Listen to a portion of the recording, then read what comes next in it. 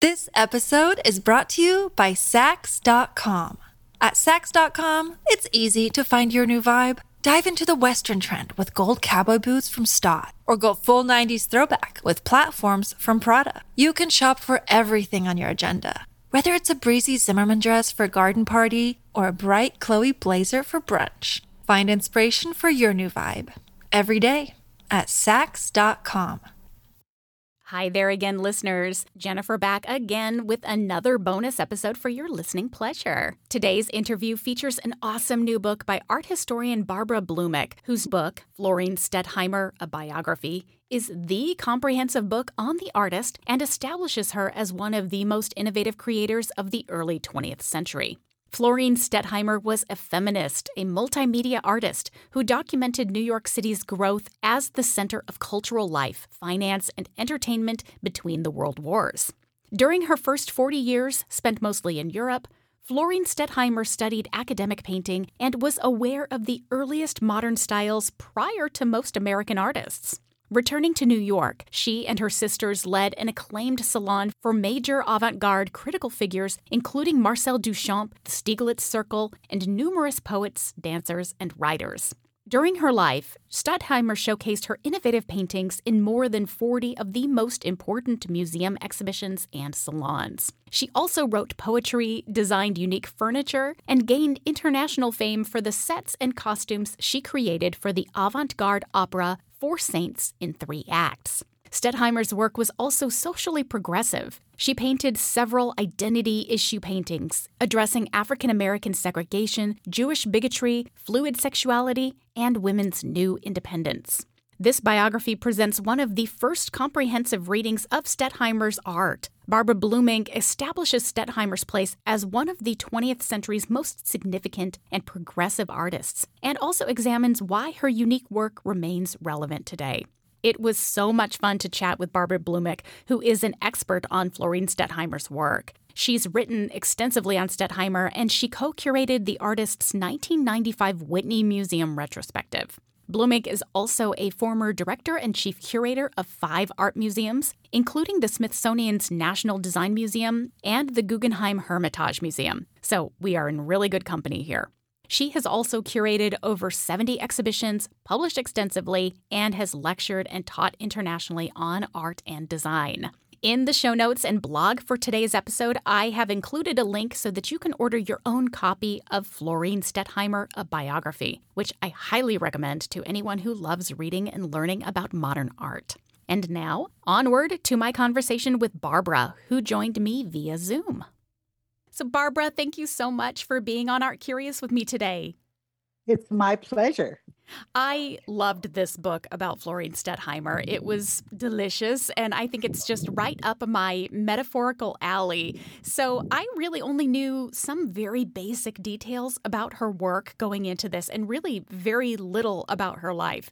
So I was pleased to be able to have the opportunity to dig in and get to know her. So just to get us started, could you please tell us a little bit about how we have typically viewed Florine Stettheimer and her works? Well, typically people haven't really known much. And when they did know about her, it was as this eccentric, shy spinster who didn't show very much. And when she did exhibit, it was mostly to her friends in a salon that she had with her sisters during the 20s, 30s, and 40s in New York City, where really she was known because of her wonderful friends who came to the salon, like Marcel Duchamp and Georgia O'Keeffe and Isadora Duncan, the poet Carl Sandburg. Really, the she was known far more from her friends and maybe the large cathedral paintings at the Metropolitan Museum, which are huge and very funny. But people really didn't know much about her. I'm especially interested in hearing, in your book, you were talking about a critic or a historian named Parker Tyler, who seems to be at the center of all of this misinformation that we've gotten. Who was he and what did he get wrong? I mean, you're talking about her being called a spinster and someone who never showed. What did he do to make this the central belief about her life? Well, unfortunately, because of a few other reasons that she wasn't so well known, which make perfect sense given the market. But he, about 10 years after she died, when the fad of art at the time was abstract expressionism, which is the opposite of what Stettheimer and George O'Keeffe and other artists before then were painting, he wrote a biography of her. And he was very Freudian and wrote in this very purple prose that's almost impossible to understand. But since he never met her, he met her maybe once when she was very elderly, he wrote this very exaggerated idea of her, and he even admitted it in the book that he exaggerated and wrote kind of a fantastical idea of her. And he put in some quite outright lies. And he claimed that he imagined that she wanted all her works destroyed when she died. And he said she was so devastated at the first exhibition of her life where she didn't sell anything that she never showed again to the public except in her salon to very select friends.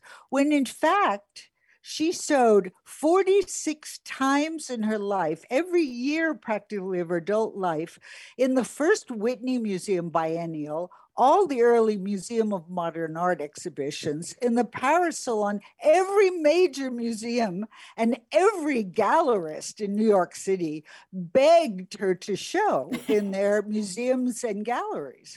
So it was just, she showed the only woman artist at the time who showed more than her was her friend George O'Keeffe. So that is quite a disparity. I mean, it's crazy. I often love to come back to the idea about the mythos that's surrounding so many artists. Yes. And how there's this idea of someone as a suffering genius or, as you're mentioning, an eccentric spinster or a shut-in, whatever the myth is. But it is so hard to break away because writers and critics, especially, I think, love to perpetuate them because they just make good stories. It's like the equivalent of clickbait in so many ways. So you had so much work ahead of you, I can imagine, with trying to clear up so many of the actual facts of her life. Tell us a little bit about your work with her. You mentioned to me kind of off camera here, off mic, that you've been working with her for so long and on her for so long. What was your process like and what were your goals specifically for this biography? Well, I actually started 25 years ago for my PhD.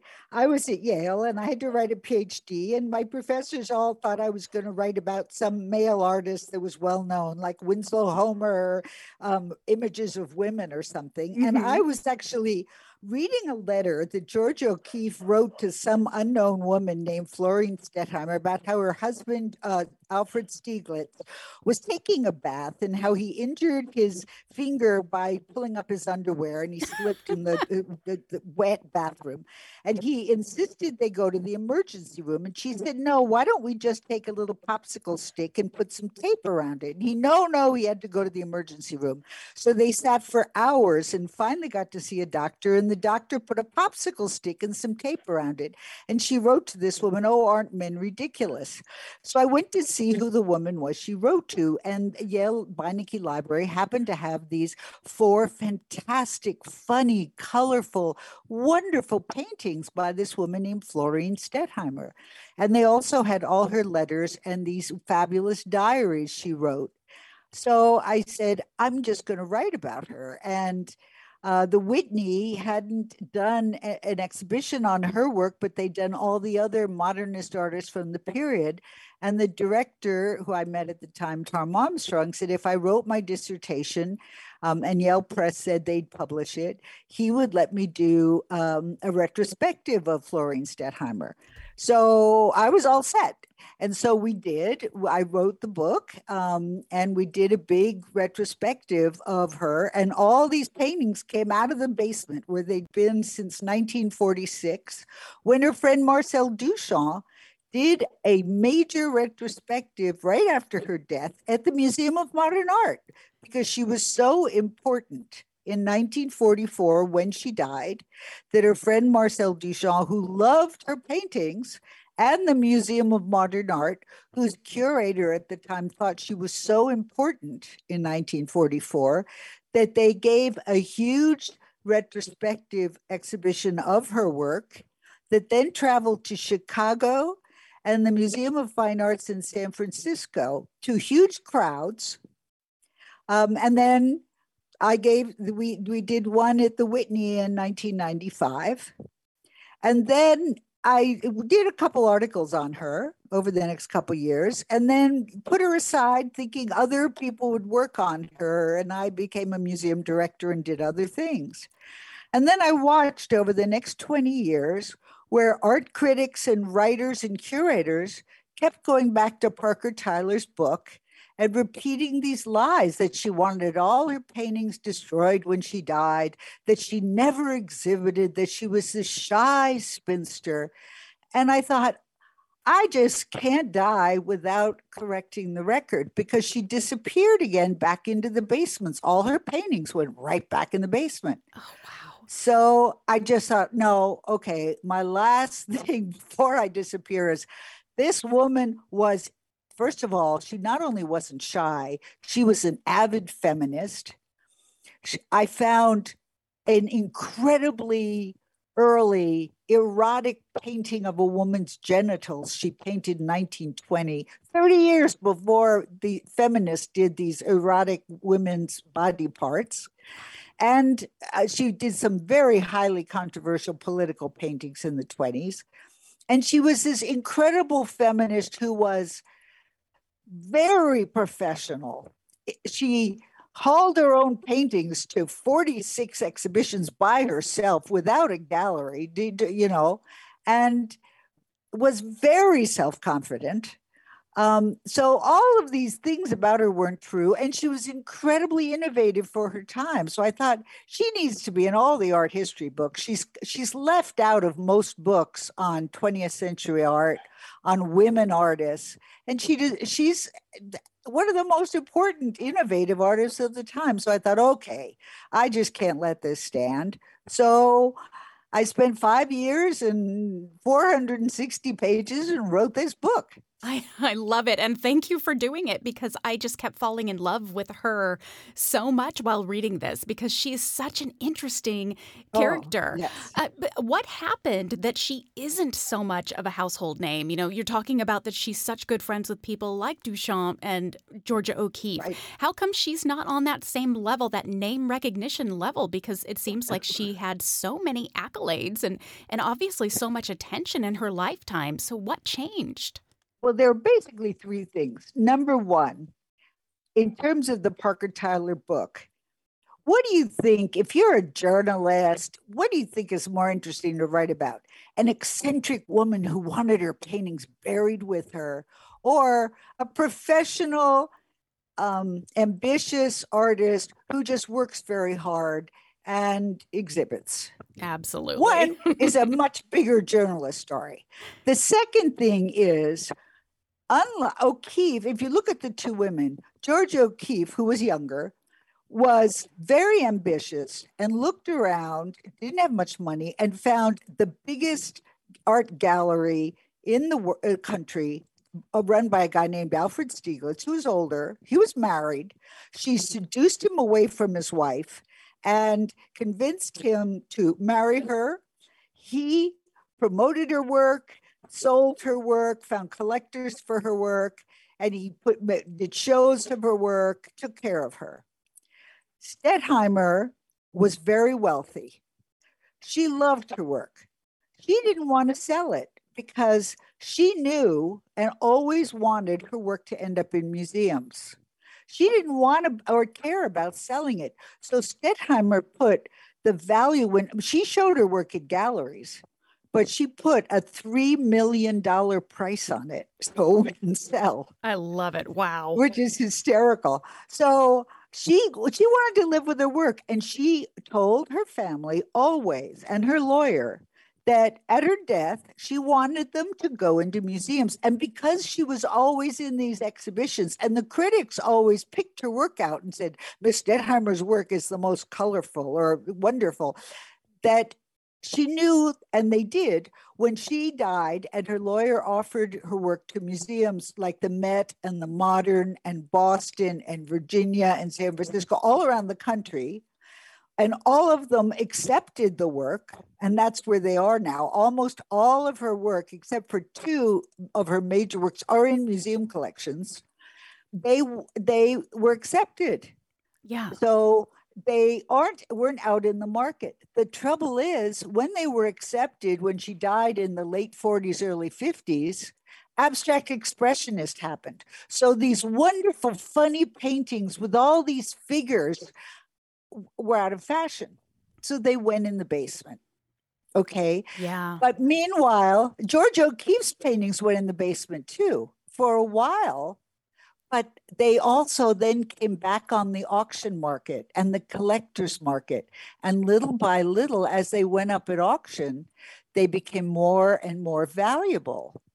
And when auction prices go up, the publicity notices. Absolutely. And suddenly they get a lot of attention. Same thing happened with Frida Kahlo. Yes. They were out in the market and they got publicity. Well, no one saw Stettheimer's paintings except Andy Warhol.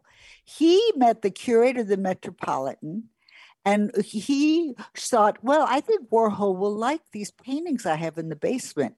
Warhol fell in love with them and he told everyone that Florine Stettheimer was his favorite artist. In fact, he took one of her pictures and put it in an exhibition that he put together. Oh, so did Jasper Johns. He also fell in love with Stettheimer's paintings that he saw in the Metropolitan Museum basement.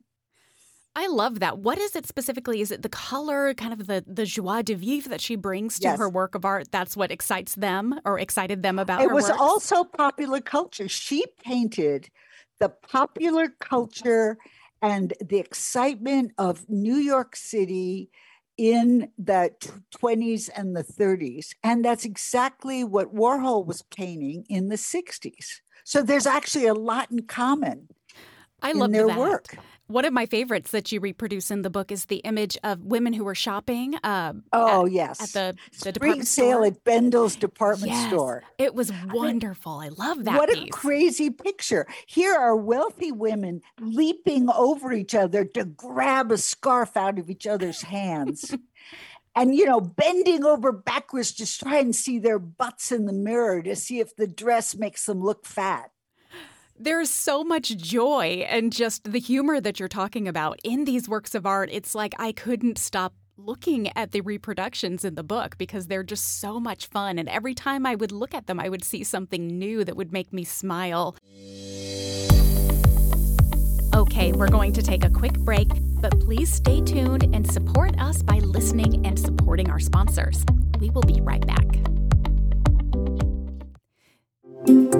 This podcast is sponsored by BetterHelp Online Therapy. People don't always realize that physical symptoms like headaches, teeth grinding, and even digestive issues can also be indicators of stress. And let's not forget about things like doom scrolling and sleeping too little, sleeping too much, undereating, overeating. Stress is a fact of my life as I try to manage growing Art Curious and working on it full time while still trying to have a normal family life, managing my commitments, and trying to find any semblance of personal time. Sometimes I don't work out enough. Sometimes I snack a little bit too much. So stress shows up in all kinds of ways. And in a world that's telling you to do more, sleep less, and to grind all the time, here is your reminder to take better care of yourself, to do less, and maybe try some therapy. That's why I recommend BetterHelp. BetterHelp is customized online therapy that offers video, phone, and even live chat sessions with your therapist. It's much more affordable than in-person therapy. And for me, the convenience factor is just unmatched. I've used BetterHelp and it is so easy. There's no commuting to a counselor's office, no waiting in a lobby, and my office or bedroom can now be my therapy sanctuary. And that is pretty cool.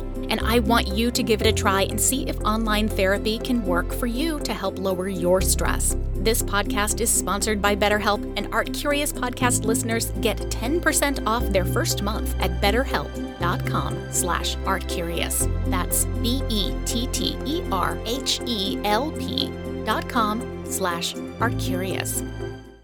This episode is brought to you by Saks.com.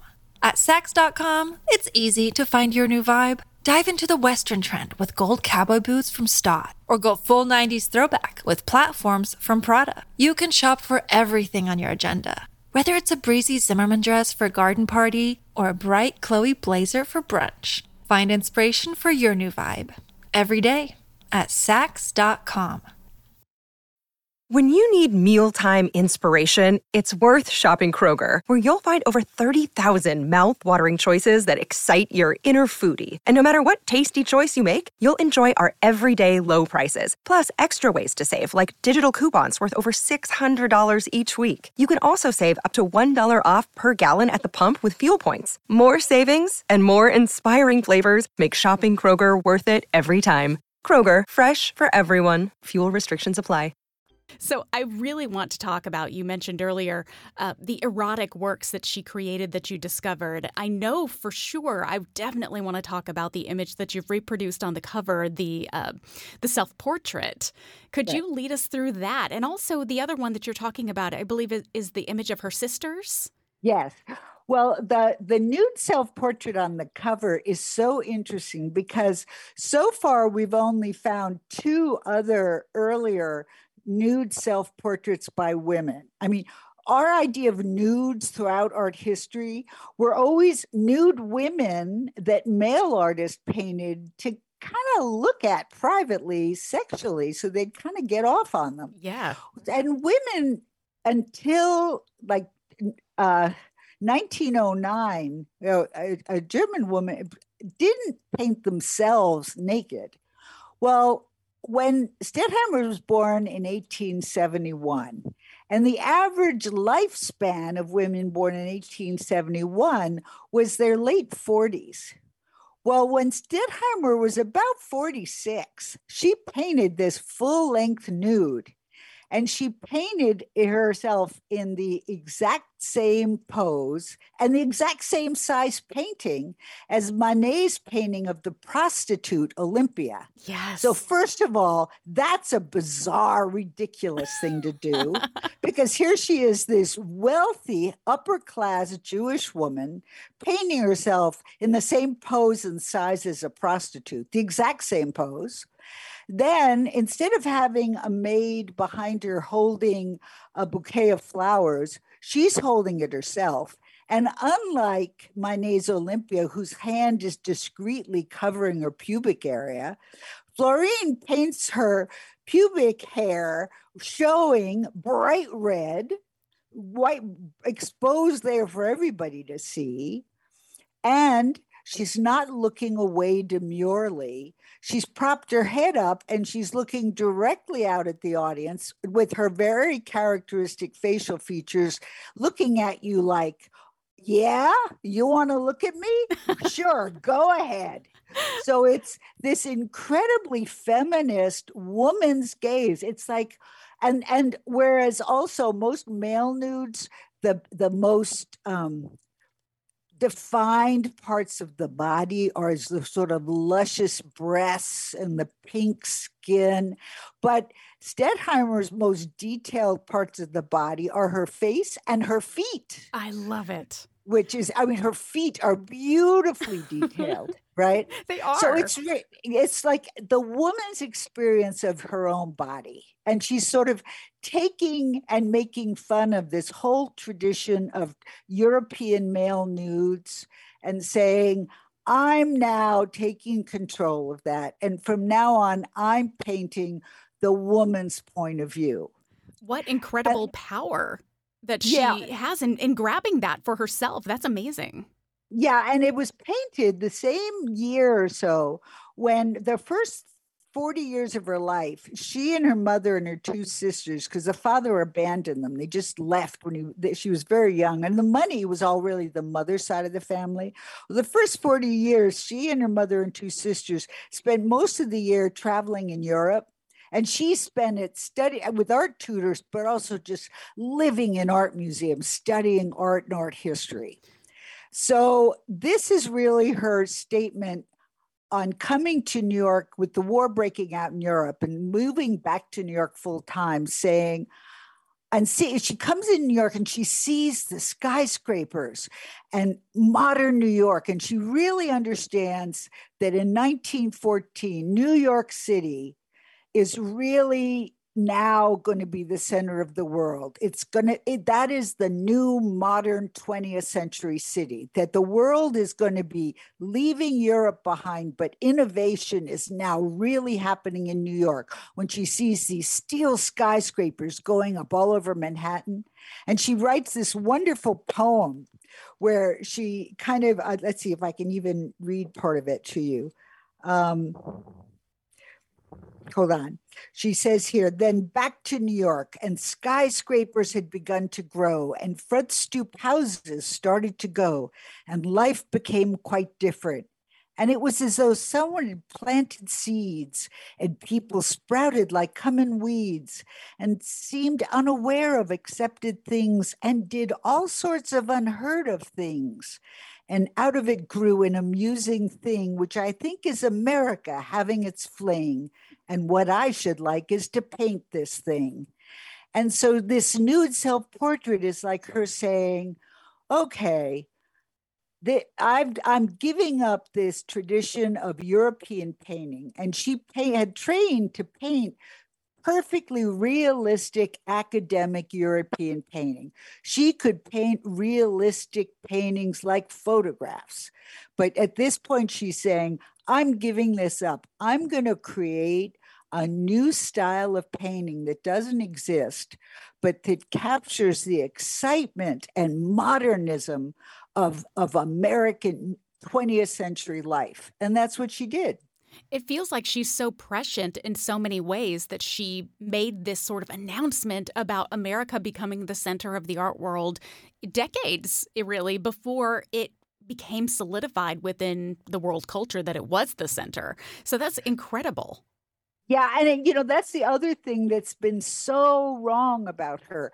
People write about her work as she's faux naive, childlike, that her works are fantasies.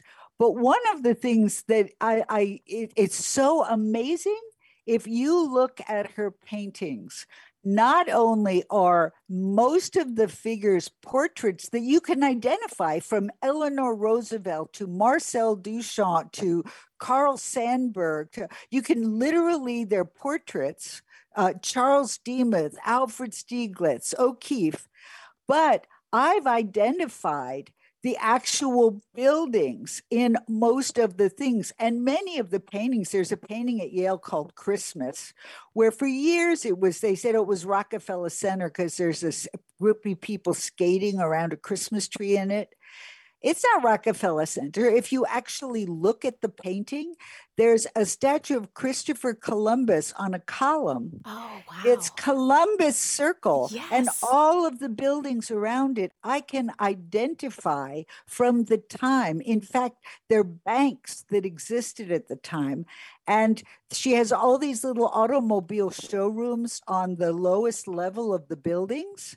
And that part of Upper Broadway where Columbus Circle comes out used to be called Automobile Row. Oh, my goodness. And at that time, all the automobile showrooms in the city were located there. And you see the underground of the subway. The subway ended in the early 30s on 59th Street and Columbus Circle. So she documented the architectural growth of New York City in her paintings. She factually researched. When she did her cathedral paintings, she wanted to put Salvation Army figures in there. So she went to the Salvation Army so she could exactly copy their uniforms. Oh my She goodness. wanted Grace Moore, who was a singer at an inauguration ceremony, to put in one of her paintings. So she found out who her hairdresser was and had her hair done on the day Grace Moore had her hair done, so she could do an exact portrait of her.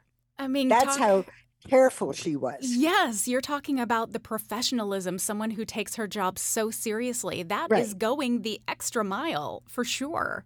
So I love you talking about this, that she's so able to very specifically render people, but then thinking about that nude self-portrait that it looks like Parker Tyler, and then also, is it the artist's sister, Eddie, who had some hand in possibly retitling it or referring to it just as the nude or a nude? No, it's so funny that she never exhibited that nude self-portrait.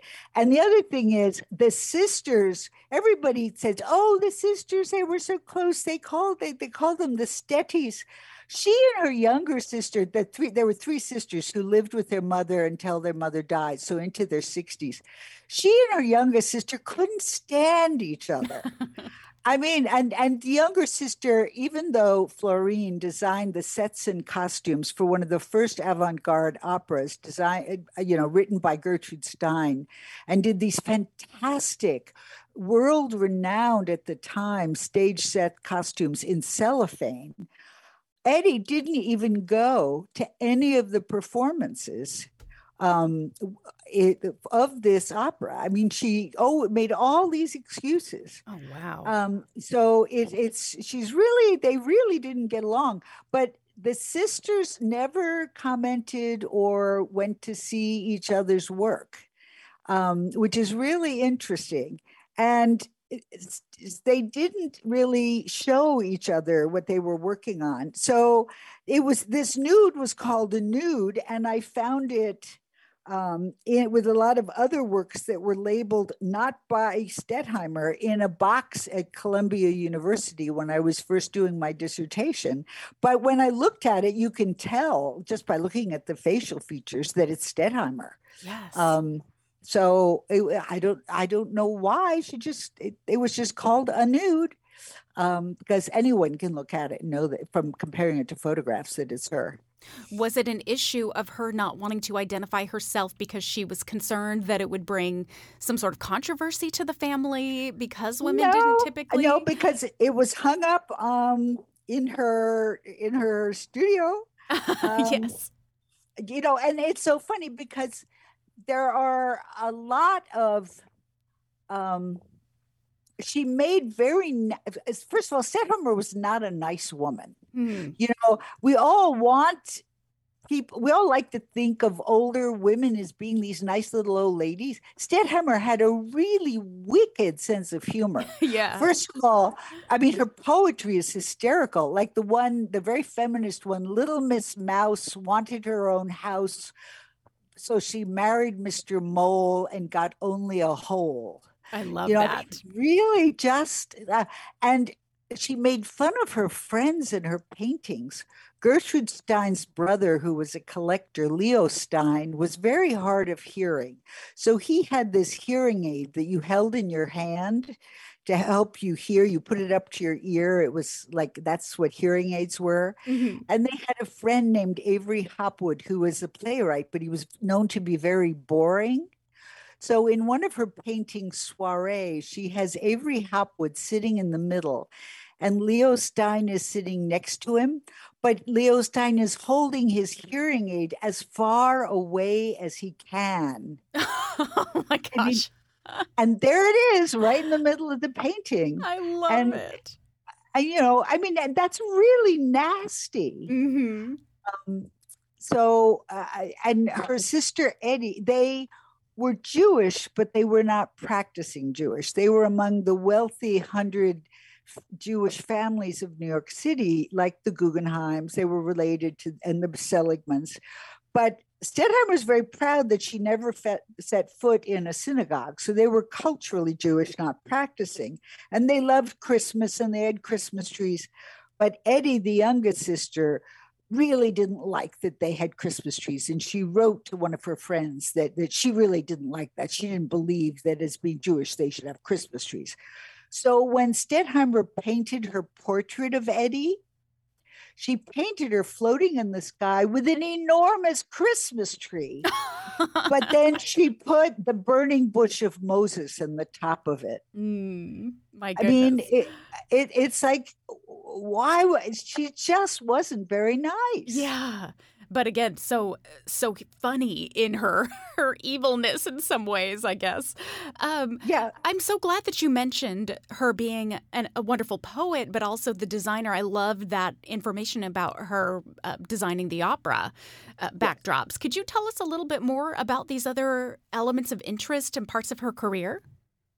Yes, I mean, the other thing is she's an incredible multimedia artist because in 1912, she was very influenced by the Ballet Russe. Diaghilev made the ballet before a man named Diaghilev created the Ballet Russe in Paris, was very boring. It was formal, just classical ballet, ballet dancers on a very plain backdrop, no fancy costumes, no backdrop. And he came in with these Russian dancers and brought in fantastic designers, fantastic music, fantastic, wonderful, colorful costumes. And he believed in integrating the best music, the best costumes, the most fantastic design, all along with the best dancers. And Stettheimer was very influenced by that. And when she saw this in 1910, and she, by the way, was not very conservative and spinster-like, even though she didn't marry, because she saw Nijinsky, the great ballet dancer, in Afternoon of a Faun, which was shut down because it was considered so scandalous, because at the end, he's masturbating on a small scarf. And critics screamed that it was degenerate. And she writes in her diary that he was the most beautiful male dancer she'd ever seen. So she was not the least bit conservative, even in her 20s.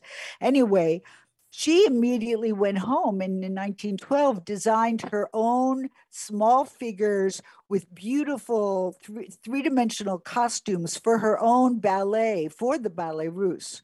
It never was produced, but in 1930s, Virgil Thomson, the composer, thought of a ballet, an opera with Gertrude Stein, the writer, and they were looking for a designer for the costume design and stage sets.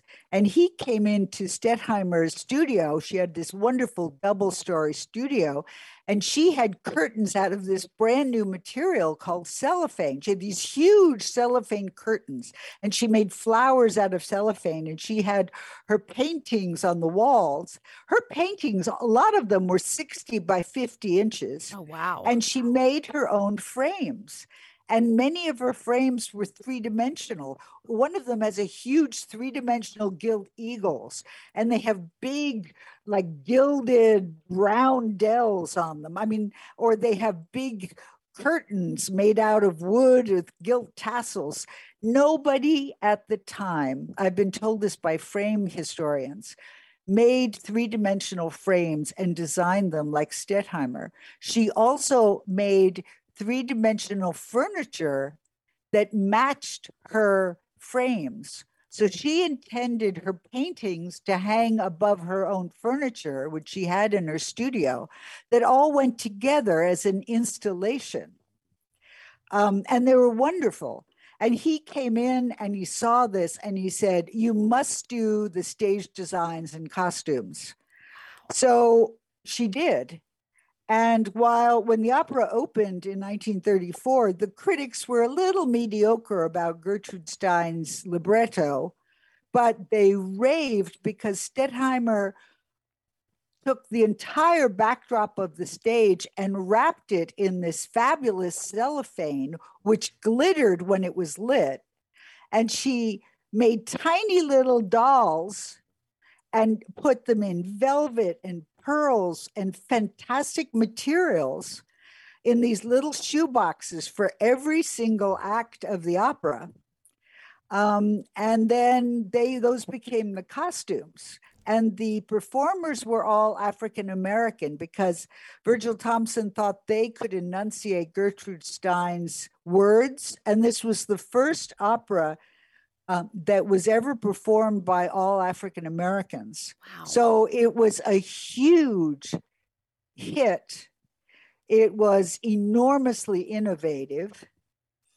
It actually influenced, George Gershwin went to it, and it influenced him to write the opera Porgy and Bess. Oh, my goodness. And it became an enormous publicity for Florine Stettheimer in terms of the stage sets and costume designs. And in fact, there are lots of ads from the time of like Saks Fifth Avenue designing cellophane dresses and did windows based on Four Saints and Three Acts. So it's kind of fun. I love that. I mean, obviously, she was such an avant-garde master in so many ways. Yes, she was. I love that. If I was to recommend, or if you were to recommend, where people could go see her works, where could they go soak up some Florine Stettheimer's? Right. Well, there are two places right now, especially in New York. One is the Metropolitan Museum, for a long time now, has her 4 major cathedral works. They're huge. They're 60 inches high with these big, gorgeous frames.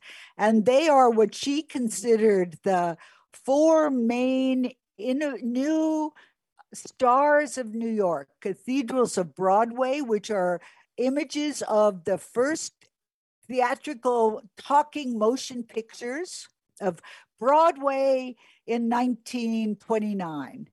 The cathedrals of Wall Street, which is George Washington and the new Wall Street at the New Deal.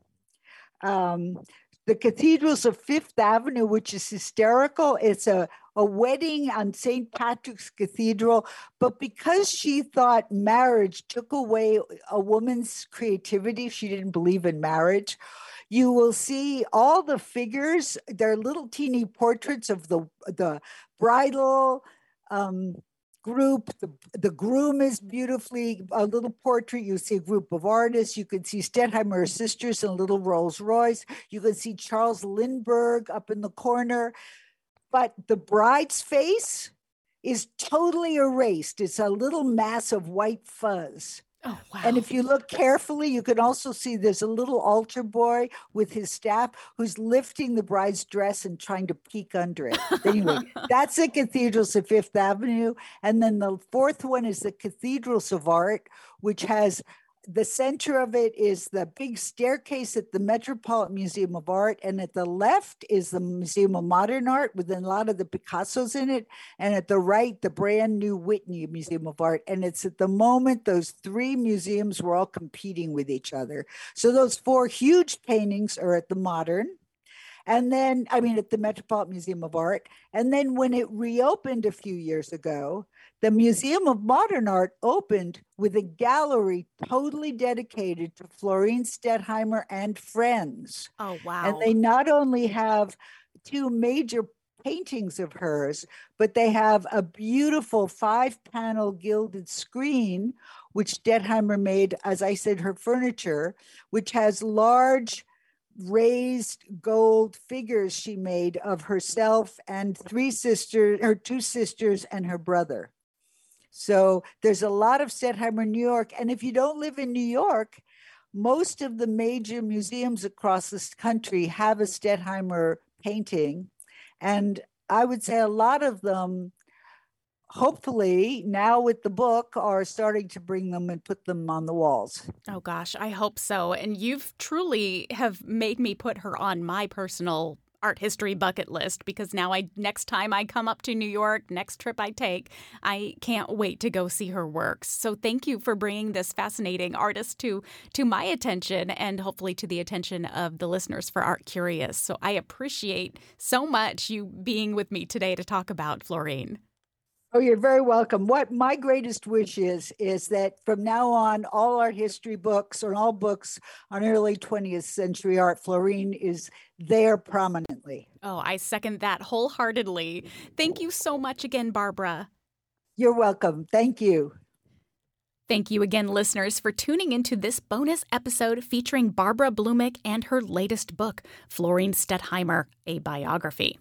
We've only got a couple of weeks left until we premiere Art Curious Season 11, so I will be back in your ears soon enough. Until then, take care and stay curious.